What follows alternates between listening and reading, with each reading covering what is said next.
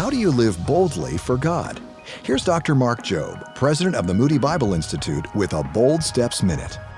Paul tells Timothy, you have to fight. Fight involves an aggressive pursuing of what you know is right, that this is not going to be easy, that there are enemies that are trying to pull you away, and sometimes those enemies will come in forms of old friends, spiritual attacks, sometimes it will come as temptation, but it will come to derail you. And the Apostle Paul is saying, fight the good fight of faith. Lay hold of eternal life. You need to grab onto it and fight for it. And I love this, but he says, lay hold of eternal life to which you were also called. It is God who has called you, God who has drawn you, but you have to fight for what God has called you to. For more truths to transform your life, go to boldstepsradio.org.